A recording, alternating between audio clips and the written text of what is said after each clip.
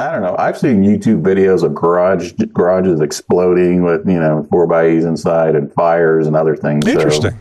I don't know about that. So public service announcement: if you have a 4x8 until you get this problem fixed, you may not want to park it in the garage. This Jeep Talk Show flagship episode is brought to you by you, the listener. Without you, we have no reason to do the show. Duh. Do you have a product to sell? Can you advertise it? Or you can advertise it. You got to rewrite that thing. I misread it every damn time. You can advertise it on your business. See, I can't write. You can advertise it or your business. Oh, okay. On the Jeep Talk Show. Easy for me to understand. Our rates aren't affordable. They're just downright cheap. Reach out to us and get pricing and availability by going to jeeptalkshow.com/contact right now to find out how to reach out to us. Your advertising could be on our show as soon as next week.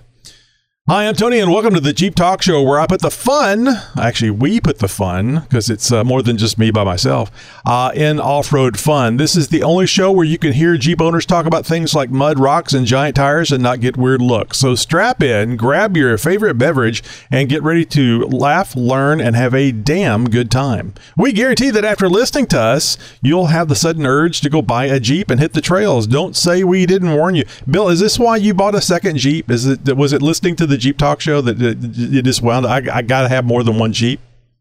Yeah, I mean, that's part of the problem. That and hanging out with all you knuckleheads. All right, on tonight's episode, in our news stories, V8 Jeep is the end. Is it the end? So I don't know. Is it? We'll find out. And actually, maybe we won't find out. So anyway, in the Gladiator update, we're going to be talking about homemade headliners.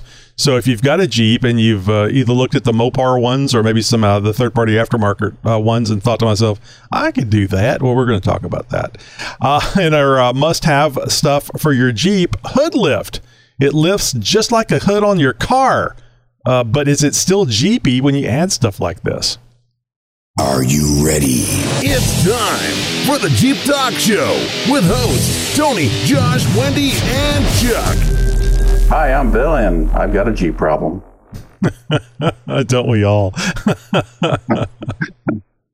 All right, Bill. So the V8 Jeep, is this the end of an era? What have you heard? Is this the last? Is 2024 the last year for the Jeep V8? I don't know. I couldn't find a definitive answer. I don't know if Jeep knows. Well, if you've been looking on the JL Wrangler forums, and I think there was a screenshot posted of a dealer competition, and the prize for sales was winning a what is it called, allocation for a final edition Jeep Wrangler 392. So yeah. Looks like that may be. So the dealers are thinking it's the last year of it. I think that's just so sad. I mean, they're very expensive, but they're so expensive. Would you ever consider getting a 392 Wrangler, Bill? Well, I do have a 392 Wrangler. You do? So I do, yeah. So it's almost like it's almost like I knew that you did. Yeah. Well, the writing's kind of been on the wall, right? With the development of the Hurricane engines, right? They got the two versions. But it doesn't. I mean, you have a Hurricane engine in a Wagoneer, and from my understanding, you love it. But it's not the same thing as that throaty V8 sounding, power producing. I mean, even if you get the power out of the Hurricane, the same power out of the Hurricane, is still the cool factor is not there. Absolutely correct. Yeah. So love the Hurricane. It's great when I'm driving my wife's, Wagoneer, right? Going down the road, it's nice, quiet, comfortable ride. But yeah, when you're in your Jeep, it's that power with that sound. It's just not the same. So are you scaring women and children whenever you're driving your 392 around? Do you think that might possibly be the issue, is that it's just too damn manly? I don't think so. I mean, I think I'm just so focused in awe with just the sound and the power, and it's just so much damn fun. I'm really haven't been paying attention. Probably should. Although when I'm in the neighborhood, I do, put the exhaust silence on there to kind of quiet it down. Tell me about that. I didn't know there was an exhaust silencer thing.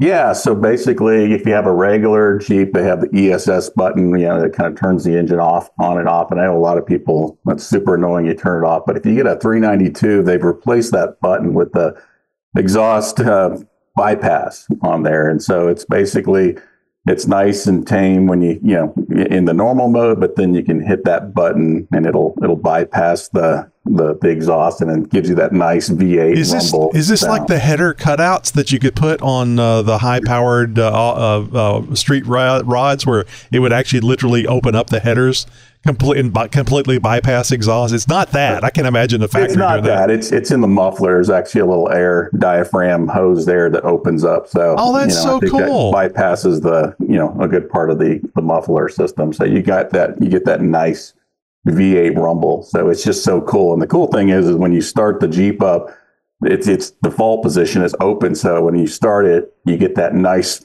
like rumble of the engine coming alive, and then it silences itself like a second or two later. But it's just every time I start that thing, it just puts a smile on my face. So there needs to be a completely different set of engineers working on the vehicles. I mean, the engineering for someone like this is just so cool. I had no idea this was a part of the 392 thing. It would be so cool to actually let some of the Jeep engineers go wild on stuff. I mean, you see that on the concept vehicles, but on production vehicles, that would be, I think, really neat. Well, I think that's what happened in this case, right? You had the Bronco, Bronco announcement and launch, and it was like a day or two later, Jeep's like, oh yeah, we got this. And so ever since that day, I put a plan in place. I'm like, I'm going to have me one of those. So, I ended up having to sell a bunch of vehicles and side-by-sides and, but I was like, I'm going to make it happen, because how long are they, how long are they going to do this, right? I mean, look how long we waited for V8 to return to Jeeps, right? I mean, it's like 80s or something, right? If I recall. So, everybody's been asking for it. So when they announced it, the plans were in place to figure out how I would get myself one of those. And so in 2022, I was finally able to make that happen. But I think the writing's been on the wall. If you look at, the Hurricane development that's going out there, even the Wagoneers, when they launched the Wagoneers, they came with the 5.7s in the Wagoneer, the 6.4s in the Grand Wagoneers. And then the second year of the Wagoneer, only the base versions, the base models of the Wagoneer and the Grand Wagoneer had V8s, and then the upper trim series models had the Hurricane engine, right? And then if you look at 2024, there's no V8 option at all for the Wagoneer or the Grand Wagoneer. And then you look at the Dodges, the Challengers, where they had kind of their last call additions for those in 2023. So the writing's been on the wall. Like those engines are going away, and they're going to be replaced with something smaller. So it's sad to see it, but I'm glad I got my hands on one, and I don't have any plans to ever sell that thing. So I've noticed, I dig around on YouTube a lot, and I've noticed a couple people talking about them getting rid of their 392 Wrangler. And because of the story we're doing here today, I'm thinking to myself, I mean, money's money. You have to have money to do things, and if you can't afford to sit on a 392 or afford the gasoline or whatever, you have to do what you got to do. But my God, could you imagine selling something that was they only made a few years of it, and then in 40 or 50 years you look back and see what those vehicles are worth now? And it's not always just financial worth. It's also to credibility type stuff, the thing that people are just amazed at. I mean, I think everybody said, and people have told me, I used to have an XJ. I loved that vehicle. So, and this isn't an XJ. This is a 392 Wrangler, going back to V8s in Jeeps. So right. This is going to be a big deal in 20 or 30 years, especially with the electrification of everything. Yeah, absolutely. Yeah, you'll be looking back. I mean, similar to, like the late 60s, early 70s, and you had the heyday of the muscle cars, and then everything just kind of went to crap for, decades, yes. Right? The 70s were crap. Absolutely. All that smog crap. And it was like, if you could keep the damn vehicle running, you were doing a great job. I think the difference here, though, is with the electric stuff. I mean, the speed and the performance of the electric stuff is just going to be, we're going to look back at a 392 and it's going to be a slow dinosaur in comparison to, what's out there in the electric world. But it'll just, you're not going to have that sound. I mean, have you seen some of those videos where they're putting speakers, like exhaust speakers in some of these vehicles to sound like a V8 engine? Like, in these electric vehicles. It's just, but it only sounds like that to you because it's only inside. It's not outside. Yeah, it's like such a poser thing. It's very much so. And it would be worse if they actually had big speakers for the outside. Yeah, annoy the neighbors. Just be that ass in your electric. Yeah. So I was thinking, you're in a good situation because you have both a 392 and you have a vehicle with a Hurricane engine. And this is a great opportunity for you to speak to what's the difference between those two? Because if I remember right, you're very impressed with the Hurricane engine. I am, yeah. I mean, that inline six, it's so smooth, and it could be the air suspension and everything else, but I did have a 5.7 Ram 1500 of 2021 that I traded in to buy the 392.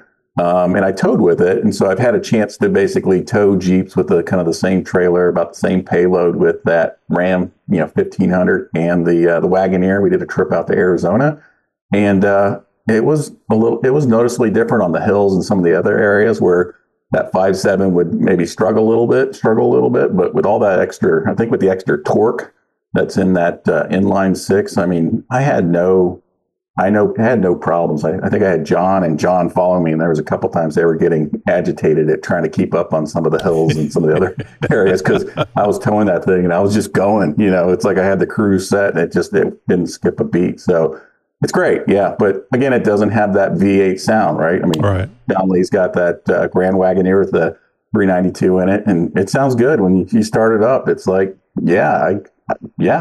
Awesome. But as far as it being practical, you don't really need the sound, but you can use the horsepower. Do you think the horsepower and the torque are big bonuses for off-road use? Because you've definitely take the 392 off-road.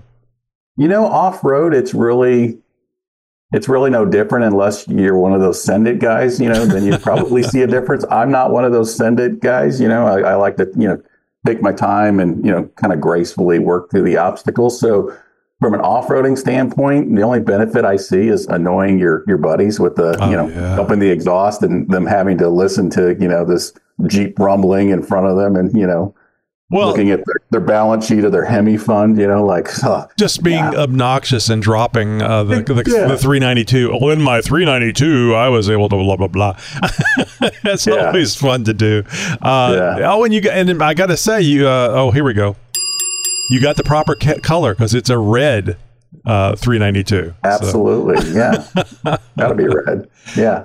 So you also have a 2024 two-door JLU, and it has the V6 in it. Now, have you had that one off-road yet?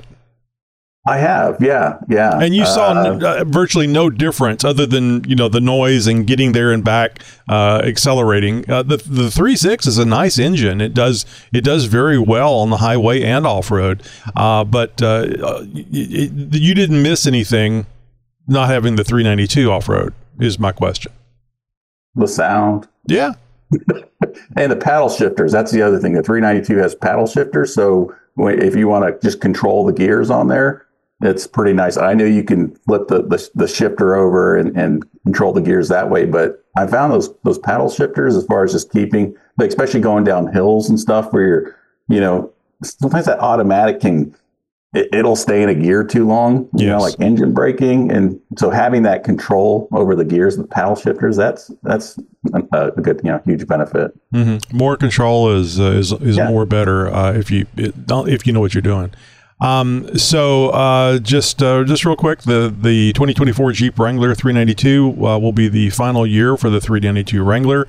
The 2024 392 will have a limited run in 2024. JL Wranglers, the 2024 Jeep Wrangler Rubicon 392 has a base price of $89,390. This is why Bill is now renting out a room in his house so he can get the money together for this. I'm kidding. Well, I didn't pay that price, so mine was cheaper than that when I bought it. So the prices steadily over the years have definitely crept up. Well, Brandon's helped those prices, I'm sure.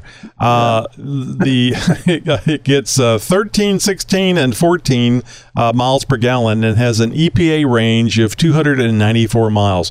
My XJ has a range of 230 if I'm lucky. And I have an 18-gallon tank in the XJ.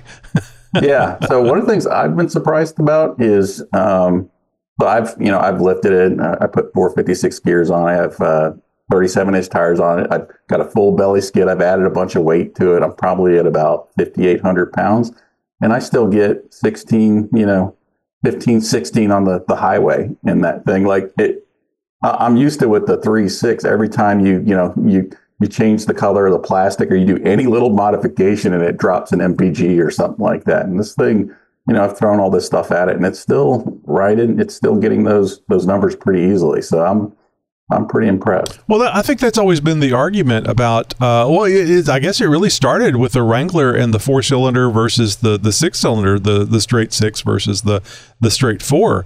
The straight 4 sounded good from the standpoint of, it's a 4-cylinder. It's got to be, you have better mile per gallon out of it, but it didn't have a lot of power. So now you got to wind that thing up to get it up to highway speeds. So, it's kind of, I don't know about you, Bill. Well, actually I do. It's really hard for me to do pedal control when I have power because it's just so much fun. But if you can control the pedal, how much you press it down and how slowly you get up to speed, I think that the high horsepower is more of an efficiency thing, and it certainly has the power to get things moving. And then once you get it moving, it doesn't require as much effort for the engine to once the mass is moving, you just got to bump it a little bit to keep it moving that speed. So I really think that's true. It's just my opinion. I have no facts behind it. Yeah, no, I've noticed that even on the new 2-door Jeep on there, I can, if I'm just keeping an eye, just paying attention, I can get 20, 21. But if I'm just driving like an asshole, then, I'm getting like 17, 18. Enjoying your frickin' life. Yeah, I know what you're talking about. I still remember that time he got all pissed off when we were going to EJS because your 392 is like limited to 99 miles per hour. And I was so shocked because I hadn't driven that fast in the Gladiator before. I was trying to get around some cars that you had passed, and I just put it to the floor and kept going. Speed doesn't bother me at least not. I haven't gone fast enough for it to bother me. And I glanced down there, and I'm doing like 106 or something. And of course, I had to tell you about it. I said, Bill, I was just doing 106. Oh, you asshole. Yeah, I'm up there bouncing off the speed limiter. Like, what the? And it's a shame that the Taser Mini doesn't allow you to change that. Yeah, I've looked maybe at you that, wouldn't be here if you could. Yeah. Yeah. All right. So, I was thinking, I had actually thought that the Ford Bronco Raptor had a V8 in it, and you and John have told me otherwise. It doesn't. I can't believe that they're not competing with the V8 in the Jeep Wrangler. I mean, I didn't know because I don't really care anything about the Bronco other than it pushed us to get a V8 and a Wrangler. Yeah, Ford's been on the V6 twin turbo, wagon for a while. So yeah, I was surprised if you're selling, kind of a competitor to the 392, you would think it would have a V8 in it. But and it's not like Ford doesn't know how to make V8s. Twin turbo though, it's no slouch, but yeah, it's not the same. Well, it's like the EV thing you made. I mean, you can go really fast and get there very quickly in an EV, but it's just not the same. And I'm sure the sound from that V6 isn't the same as a V8. Nothing ever will be. Yeah. I mean, so my comparison, because I had originally a V6 4-door red, JLU Rubicon, and off-road, it was in its element. It was perfect. On the road, it was totally fine, but it wasn't, I wouldn't say it was exciting, right? It wasn't as fun. Where in the 392, it's so much fun off-road and on-road. It's in its element in both. And to me, that's the difference. It's not a compromise. So, are there any other off-road vehicles that still have V8s in them that are available today? I mean, it's Wrangler, not Ford, not the Ford Bronco. Anybody else? Yeah, so I just did a quick, Google search, and certainly, Mercedes has the G-Wagon, right, which I don't really see as kind of playing in the same space as the Wrangler. And then Land Rover, they have a couple. They have the Defender, and it looks like the Range Rover on there, but other than that, most of the other vehicles are going to be your SUVs that are out there. So I think Porsche and Chevy and a few others. Mm-hmm. So, would you be if somebody was to give you a Greta "How dare you" sticker? Would you put that on your gas cap so that every time you were filling up, it would be displayed? I actually saw that meme or whatever, and absolutely, yeah, I'd put it in the gas store because it would just make me laugh, every time. Yeah, we're having fun, Greta. Yeah. All right, so but Bill, you have a Jeep with a 3.6. You have a Jeep with a 392. Is it possible that you'll be getting a 4xe anytime soon? So you can just have one of. Oh, and you got the Grand. That's not the Grand. You got the Wagoneer with a straight 6. You need something with a battery pack in it, a big battery pack in it. It's a Jeep Talk Show breaking news report. We've got Detroit Winterfest coming up January 20th. An excellent opportunity in the heart of winter to get out, meet all of your Jeep friends. Jeep is supporting this event in a very meaningful way, and all the Jeep team will be out there, including all the folks that you've come to know from around Jeep and some new people that are just joining the team. And we're really excited to have everybody back out at Hollyoaks ORV Park and get out there and do some off-roading in the dead of winter in Michigan. We're going to have campfires, and our great friends at Dana are going to provide some pizzas and other things. This could be as big as Detroit 4Fest. I don't know. I don't want to exaggerate, but man, it's a really great time to get out. So come join us. It'll be great fun. And we're going to have Detroit Winterfest and Nightfest. And obviously, our great friends, great supporters, friends of your show, Tyree Lights is powering Nightfest and lighting up the night. Go to 4 Fest, F-E-S-T, like festival, events.com. Get signed up for Winterfest. But we're also going to have, for those that are new to this space, some Off-Road 101 lessons like we do at all of our events.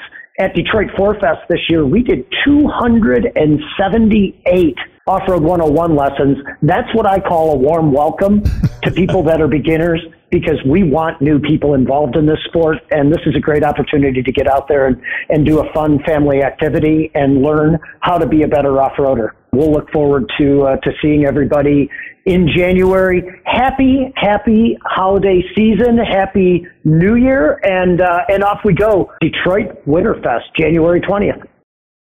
Yeah, no, probably not. I've downsized to 2 vehicles. I was up to like 4 at one time. My wife's not too happy about when I got vehicles in the driveway, in the garage, on the street. So I've kind of, I think what we've agreed to is before we start adding more vehicles, we probably need to find another house with a nice big garage and, maybe throw a lift in there, some other. Oh, wow. Wouldn't that be nice? Yes. So this might be a good reason not to get a 4xe. As we've reported in the past, the 4xe is they're doing a recall on them, some 32,000 vehicles, because they have a pesky. Well, I don't want to say that there's a pesky problem. There is a concern about a pesky problem of them catching on fire. Yeah. Yeah. I mean, like any consumer device or batteries, something gets out of control, and next thing you know, your house is burning down. So. Next thing you know, you're seeing Grandma that died 5 years ago. Grandma. So Stellantis issued a recall for risk of battery pack fire for the 2021 to 2023 Jeep Wrangler Unlimited 4xe plug-in hybrid. And it says PHEV, which I'd like to pronounce pew.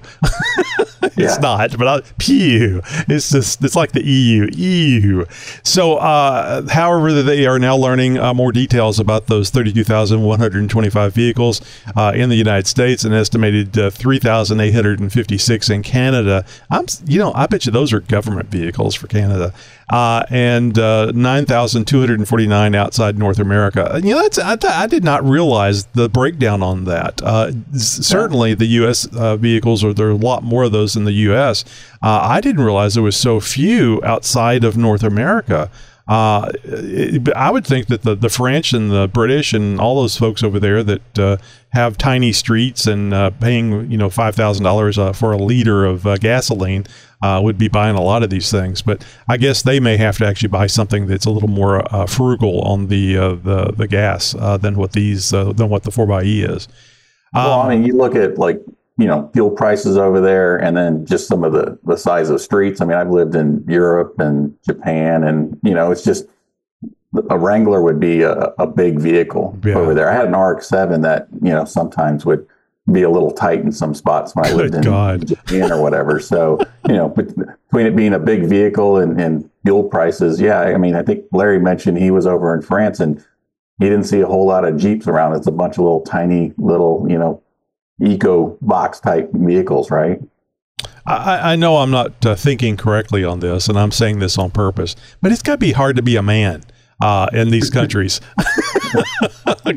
Men are men, and the men are the same way all over the world, and it's got to be a little difficult that you open up one of the door on your French-made vehicle is actually the steering wheel's attached to it, and you have to climb into it from the front.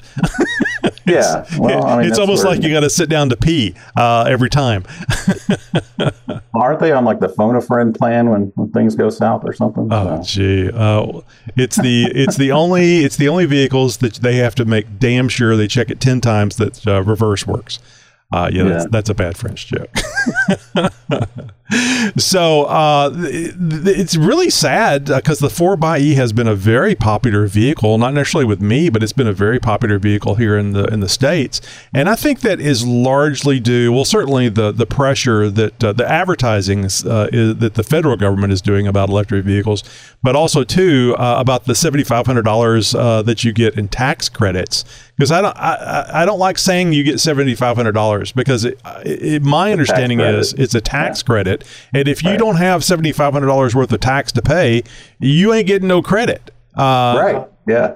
So it's funny money. Yeah, exactly. So and I've never gotten it clear. We need an accountant. There's got to be a Jeep owner out there that listens to the show that's an accountant and a tax accountant and can explain to us how that works. I mean, taxes are usually you have a lot of taxes, so I would assume that a lot of people get to use it. Yeah, we should ping Matt on there. He's got the 4xe. See how he handled that. I'm sure he used that tax credit. See how that helped out. Yeah. Well, we don't want to alert IRS to Matt though, just in case it was Jack. Yeah, Jack. So the bottom line here seems to be that. Actually, as of November 9th, 2023, FCA US is aware of 0 customer assistant records. In other words, nobody bitched about it. 0 warranty claims and 8 field reports potentially relating to the issue for all markets. With receipt dates ranging from April 6th, 2023 to November 2nd, 2023. So in other words, it's a problem without it being a problem. Yet, anyway. I don't know. I've seen YouTube videos of garages exploding with 4x's inside and fires and other things. Interesting. So I don't know about that. So public service announcement: if you have a 4xe until you get this problem fixed, you may not want to park it in the garage. Put it outside with that bitey dog that you've got tied up to the chain on a tree. Just don't put them close together. I mean, I love dogs, and I don't want to see a dog on fire. Yeah, hot dog. So owners are advised, and this is exactly what you were just saying, Bill. Owners are advised not to recharge their vehicles and not to recharge the vehicles. I mean, in California, this is a given. Yeah. And to park outside and away from structures until they are repaired. Dealers will update the high voltage battery pack software and replace battery pack assembly if necessary. And I was reading a few things online, and basically I think what it means is a software update and battery pack replacement if a certain error code is observed by the tech. So I don't know if they're going to be able to go in there and look and see if this error code ever came up. I'm thinking it probably didn't if it's not a burned out Hulk. So how long is it going to take them to find the problem to determine if they need to replace something? That's kind of my question. If you got to see an error code, are you driving it around? Are you charging it? Are you, I don't know, putting it in a sauna? I don't know what you got to do to try to speed up the process. And if it's going to happen, that scares me, because that potentially could get the stamp of approval. And from the liability standpoint, I could see them hanging on to it for a long time. Yeah. Yeah. And in my head, I'm sitting there, as a manufacturer, right? You got your margins, you're making off each vehicle, but if you're having to deal with issues like this, replacing battery packs, like how much does it cost to swap out a battery pack? I mean, those things are crazy expensive and dangerous. It's not like everybody saw the Hindenburg and everybody hates hydrogen, and they don't even think that bat an eye at gasoline exploding. I mean, everybody knows it can happen, and it's a really bad fire. You get the right vapor mix with the air, and it's very volatile. It's not that way with the battery. The battery will kill you if you hit the wrong pieces of it. This isn't a 9-volt battery, folks, that you can stick to your tongue and see if it's good or not.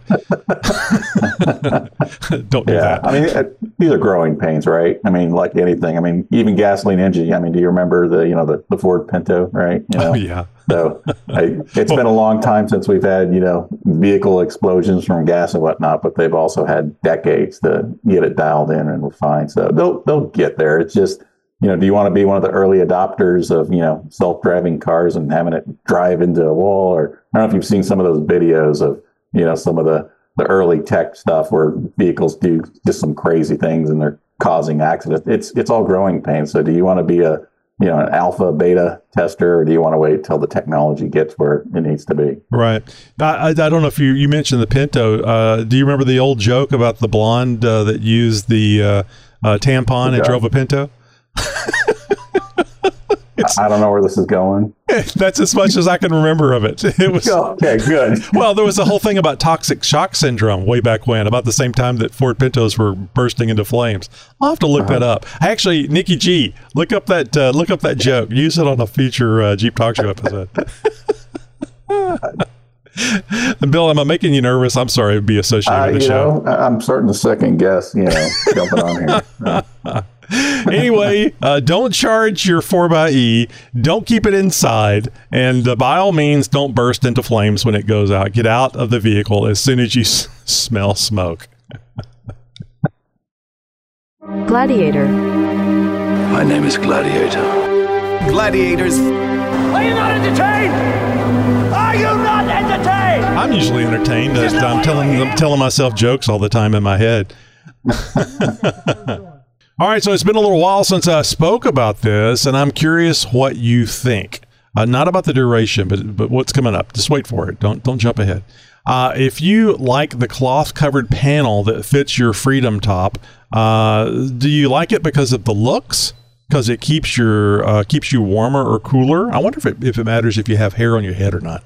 Or just like adding stuff to your Jeep that doesn't cost $1,000. Do you know what I'm talking about, Bill? It's like a headliner. I don't know exactly what it's called. I can just think of a third aftermarket. An aftermarket thing. That's the only thing I can think of. That's great advertising, by the way. I mean, whenever you're trying to think of something and you describe it by somebody that makes the thing. Hotheads is one of the aftermarket companies that make these things, and you stick them to your Freedom panels, and they also have one for the back of the Gladiator or JL or JLU. And I think, I don't know for sure, but I think these are all hardtop additional things that you can buy and put on there. I don't think they make them for soft tops.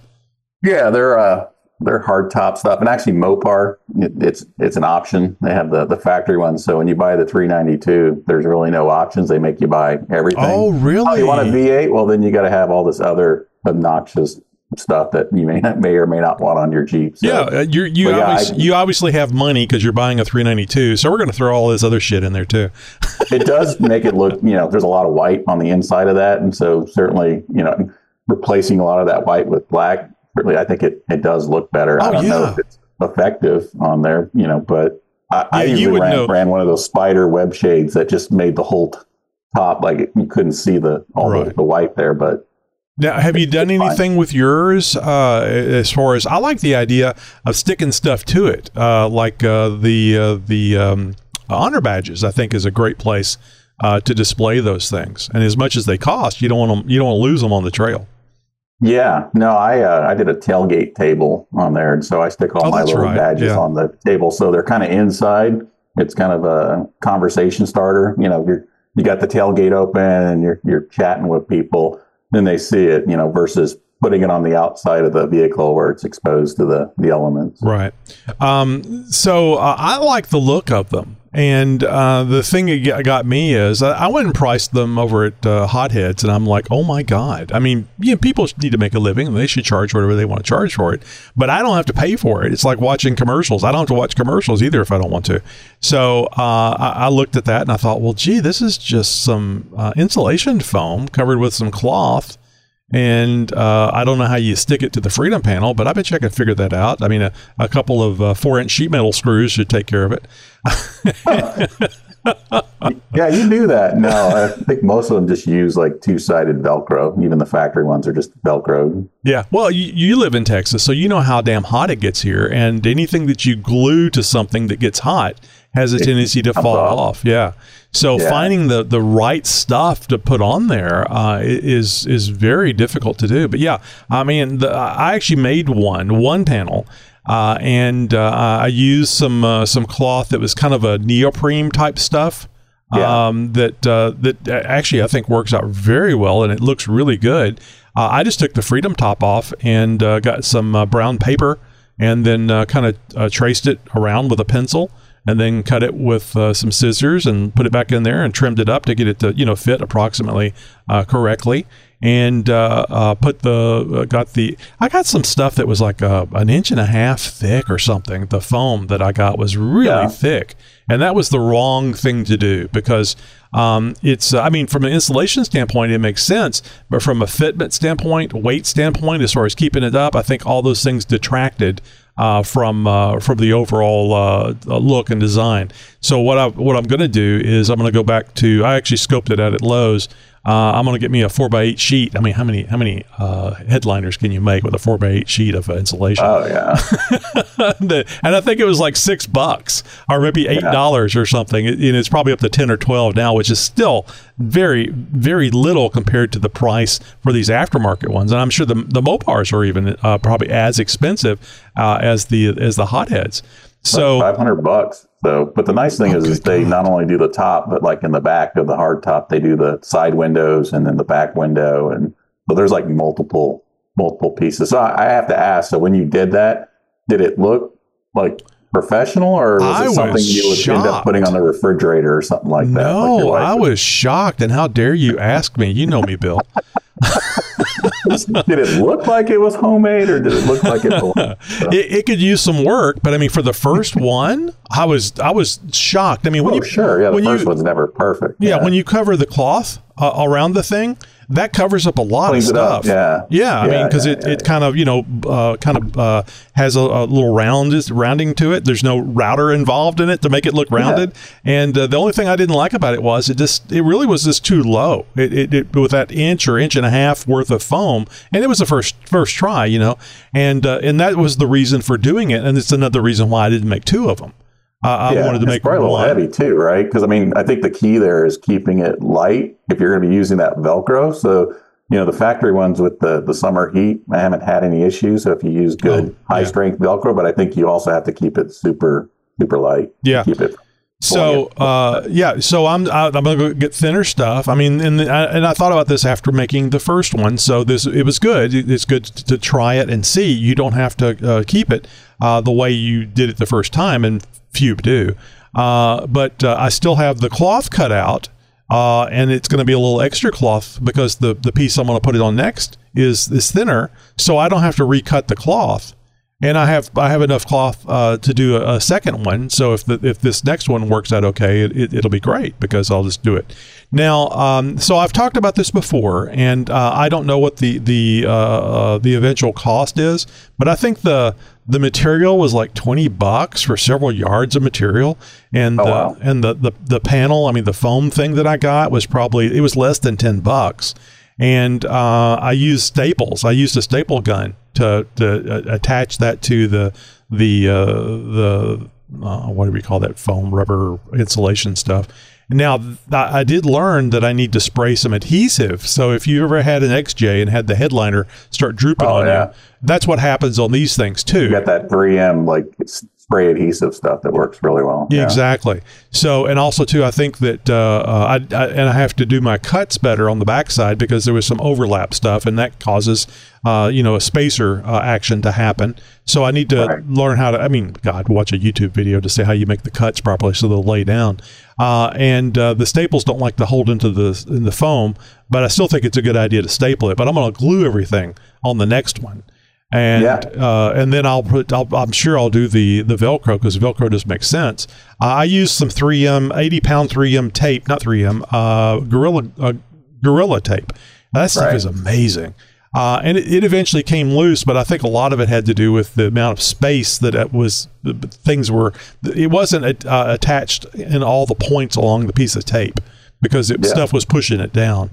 So anyway, I think that this next version is going to be a lot better, and I'll have a nice place to stick things. And I'll be doing it not because I'm concerned about heat or any rest of that stuff. I'd like it a little darker above my head, like what you were talking about, Bill.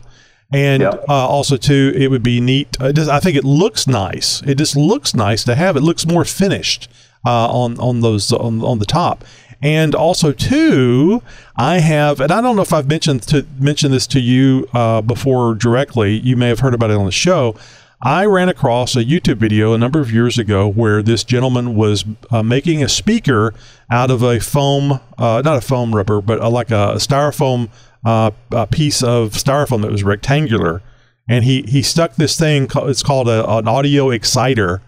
That you just I've heard about those. Yeah, you just put it on the in his case, he just put it on this styrofoam, and the styrofoam was 1/4 inch, if that, and but it'll work on thicker stuff. You put the exciter on there. You don't do anything as far as putting a hole or anything in the styrofoam. The audio exciter vibrates the styrofoam, causing sound. Just the size. Turns it into a speaker, basically. Exactly, a hidden speaker that it's like, where the hell is that sound coming from, type thing. So I bought a couple of those things because I wanted to try it out, and they work amazing. So my idea, and this is an old idea that I had, probably 2-3 years ago, just haven't done anything with it, is to make the headliner and then put one of these audio exciters onto the headliner on the driver's side, and then hook that up to a communications device like a GMRS radio. And now your communications is right over your head. That's a good idea. I thought you were saying you were going to do it on the passenger side and just put the random cricket sound in there every once in a while. You could do that too. Yeah, passengers in there. And I don't know. I know you're a technical person, Bill. I don't know how much you've done with Bluetooth or looked at little Bluetooth things that you can buy, but for next to nothing, you can get a Bluetooth device that acts as a receiver that you can pair to, and now put another little next to nothing cost-wise amplifier, attach it to that Bluetooth receiver, hook that up to a speaker, and now you have a Bluetooth-enabled speaker, so you don't even have to run wires from your headliner. You don't have to disconnect anything when you take the Freedom panel off. You might want to not pair to that Freedom panel that's in your garage or in the back seat. You're listening to stuff. Where's that sound coming from? So, and then I was thinking, and this gets back kind of to the 4xE concern. I was thinking, I could put a little USB-C connector there in the headliner, and a nice flat lithium battery, and then you could just charge up the whole Bluetooth receiver thing. But then I was thinking about this actually might be an honest to goodness hothead if that battery went south. Yeah, exactly. A little battery sets your 3M Gorilla tape contraption on fire, whatever. So I don't know. But I just say at the end of the day, when you're done with this project, just do yourself a favor and don't add up all the actual costs, because exactly. It'd be more than just if you just bought, and especially don't add in your labor, because you're going to find out. Well, that's the problem. You're really the labor is the labor is really where the cost is, because as far as the cost of the items is not much. And I will say that if you do make your own headliner for your Freedom panel, or even for the back as well, your labor is not much. It doesn't require a lot of time or effort. A can of glue and a pair of scissors and really inexpensive cloth, and you can put whatever cloth you want on there. It doesn't have to be a neoprene type thing that I was looking at. I wanted something that was kind of spongy on mine because it cleans up a lot of stuff. It's curvy on its own and spongy on its own. So anyway, that's what I'm thinking about doing. Now I will have to figure out a way to make the GMRS radio Bluetooth enabled. I don't think that's an impossible thing to do. And then there's the whole thing about, well, what if your batteries for the audio exciter is not charged? How do you switch back to the communications, the internal speaker or an external speaker? So it may be more gimmicky than anything else, but I think it would be a fun thing to do. I've got most of the items I need now. I think the only thing I'm missing is like a Bluetooth audio amplifier, and it's not even Bluetooth. It's just a little audio amplifier to put a little more wattage there to the exciter, because you can well imagine that speaker is not going to be as efficient as a speaker with a cone, but I just think it'd be so cool. And you won't be able to make a YouTube video on it because you actually have to be able to sit in the seat and hear the communication stuff and go, Where's that sound coming from? Right. Oh, and I thought about this too. If you guys haven't already thought about it, you could put something like this on a picture hanging in the wall, and you could even put motion detection on there. And then if you had a photograph of grandma, you could have it say something to people as you walked by. So we're going to have those animated portraits that will interact with you via AI, like they had in Harry Potter soon. So you'll have the people in the picture interacting with you and looking at you. God help us. Yeah. I like your idea of using that as like a GMRS speaker, right? Because that's a challenge, is trying to find out where to put that speaker. Because when you're on the trails and you got the motor going and everything else, sometimes it's hard to hear. So having that sound like really close to your ear and just having it be invisible, I mean, I think that's ideal, right? Mm-hmm. I guess that would require you to not take the Freedom panels off or whatever. So, maybe that's a downside if you want to wheel with the open top or whatever, but I like it. Yeah, I think it's pretty cool. And that's one of the reasons why I thought I'd mention it, to see what other people thought. That people may think it's a dumbass idea. Doesn't mean I won't do it. It just, they may think it's a dumbass idea. Oh, speaking of special people. From the mind of Nikki G. Hey, this is Nikki G, and you guys talked about stuff you keep in your Jeep. And anytime I work on my Jeep, I leave that tool in my Jeep. And if I don't have a spare, I just go out and buy another one. A good example is the 36 millimeter nut for the axle shaft. And another thing I keep in my Jeep is I always keep two MREs, and I believe I have vegetarian lasagna in there now, which, that's for in dire case of emergency. And I also keep a water purifier in case I'm ever stuck out in the woods. I've at least got a day of food and an endless supply of water if I can just find a puddle. Well, that's not why I'm calling. I'm calling to tell you that I just quit my job at the bank. Yeah, I lost interest. That one was horrible. How about this one? Straws are for suckers.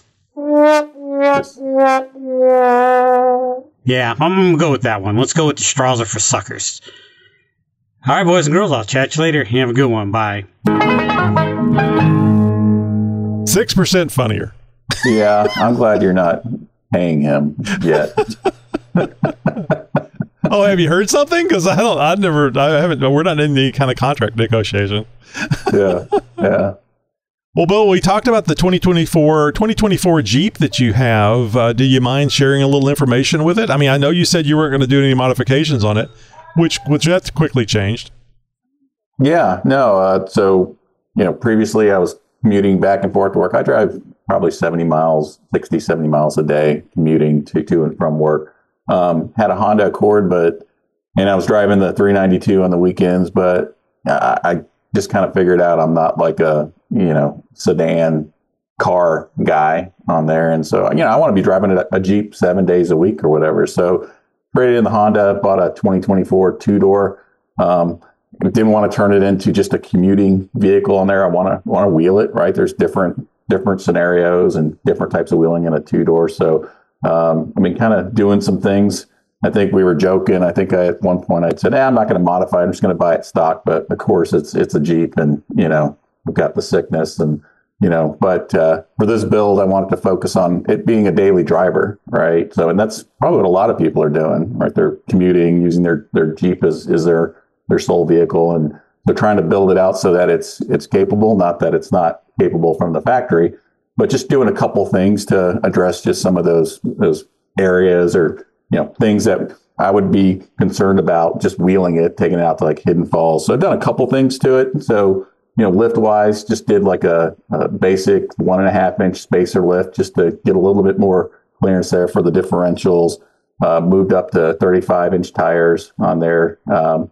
Changed out the wheels, went with a 9-inch wide wheel with a little more offset to push those out. Did some rock rails, diff covers, and then steel bumpers front and rear on there. Got rid of the plastic. So really just the basics is really what I'm hearing here. Well, and then that Renegade grill, I just got rid of that Renegade style grill in the 2024s, put a regular 2023 grill on there. So that was not a problem. There wasn't anything special you had to do there. You just used an earlier model grill.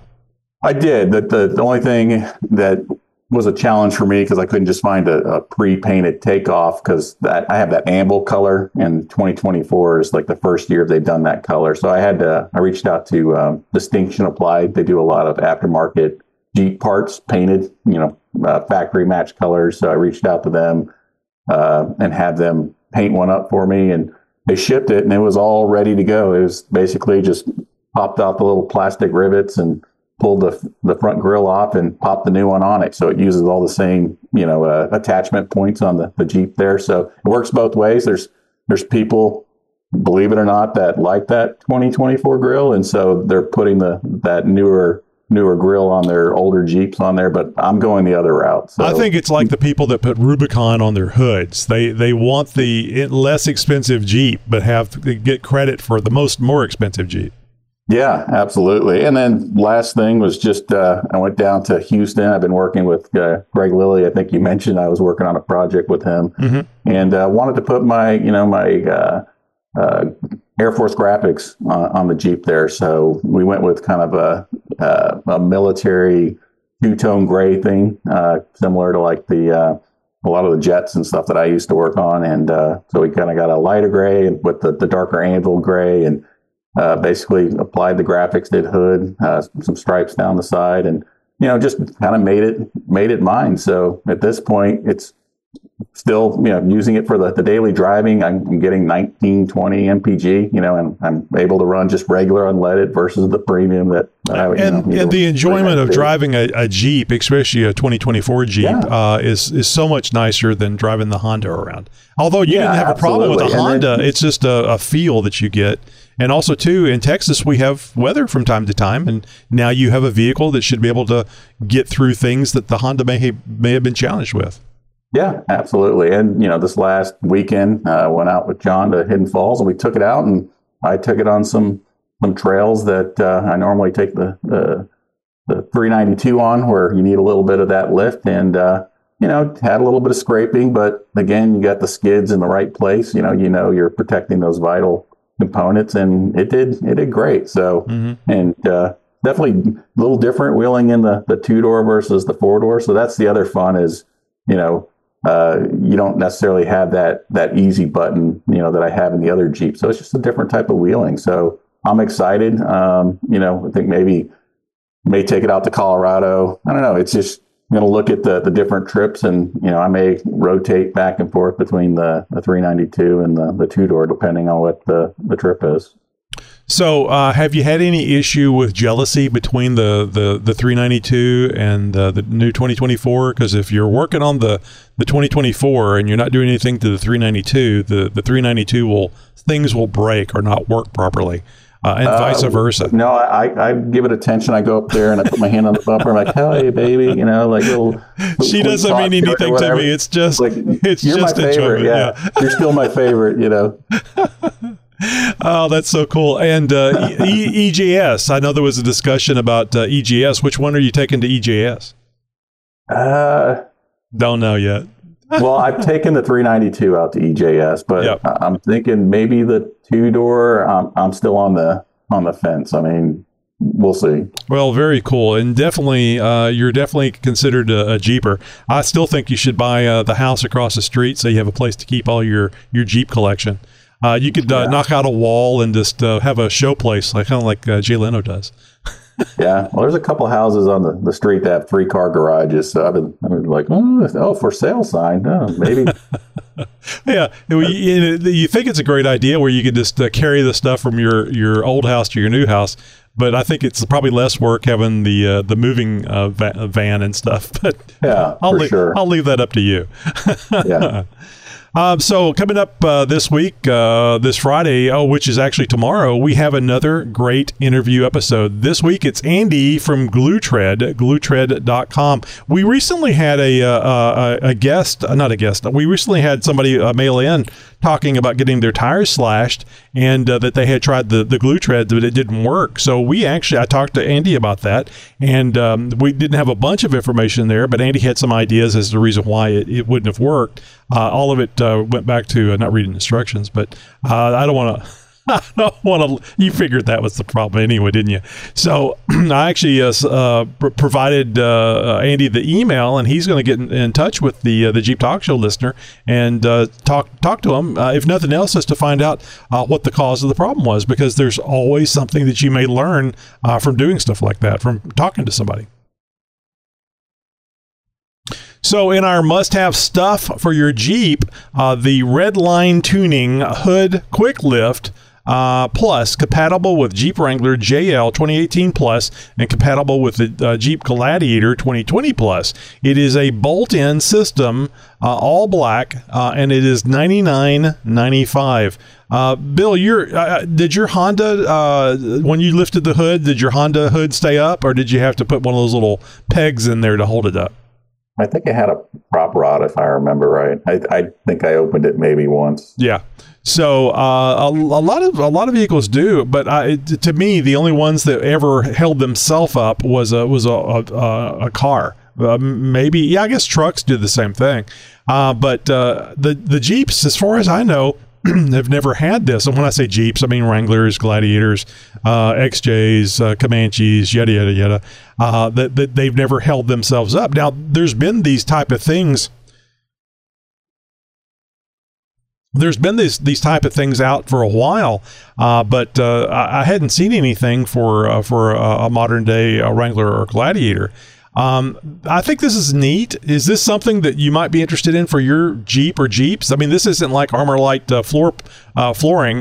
This is like something that just holds your hood up. Is this something that you would be mildly interested in?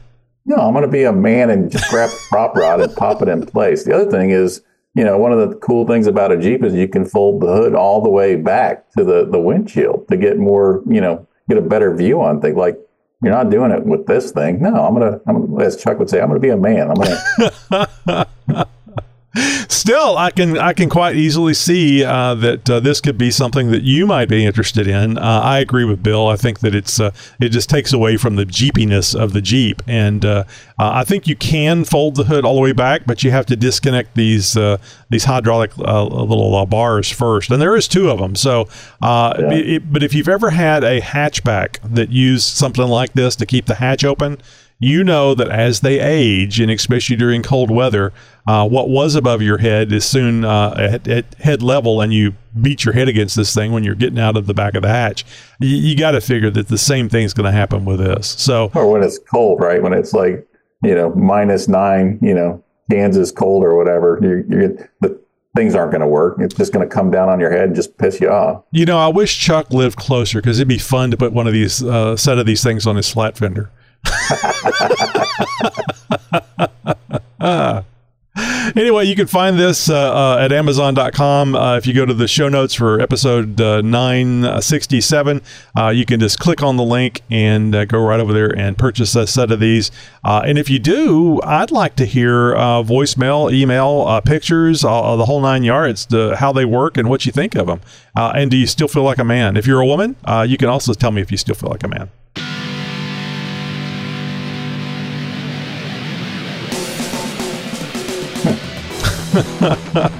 Again, Bill's questioning why he's here. It's always a little sad when we hit the end of the trail, but there's always another trail ride just down the road. The Jeep Talk Show has 4 episodes a week, Tuesday through Friday. Subscribe and never miss an episode. And speaking of subscribing, consider keeping the Jeep Talk Show on the air by subscribing to the show via Patreon. The place to go for all the information on how to subscribe and how to contact us is at jeeptalkshow.com/contact. Bill, thanks a lot for joining us here as a guest host. And are you coming back? You're going to do it again? Yeah, absolutely. This was a lot of fun, so for sure. All right, Bill, thanks. Broadcasting since 2010.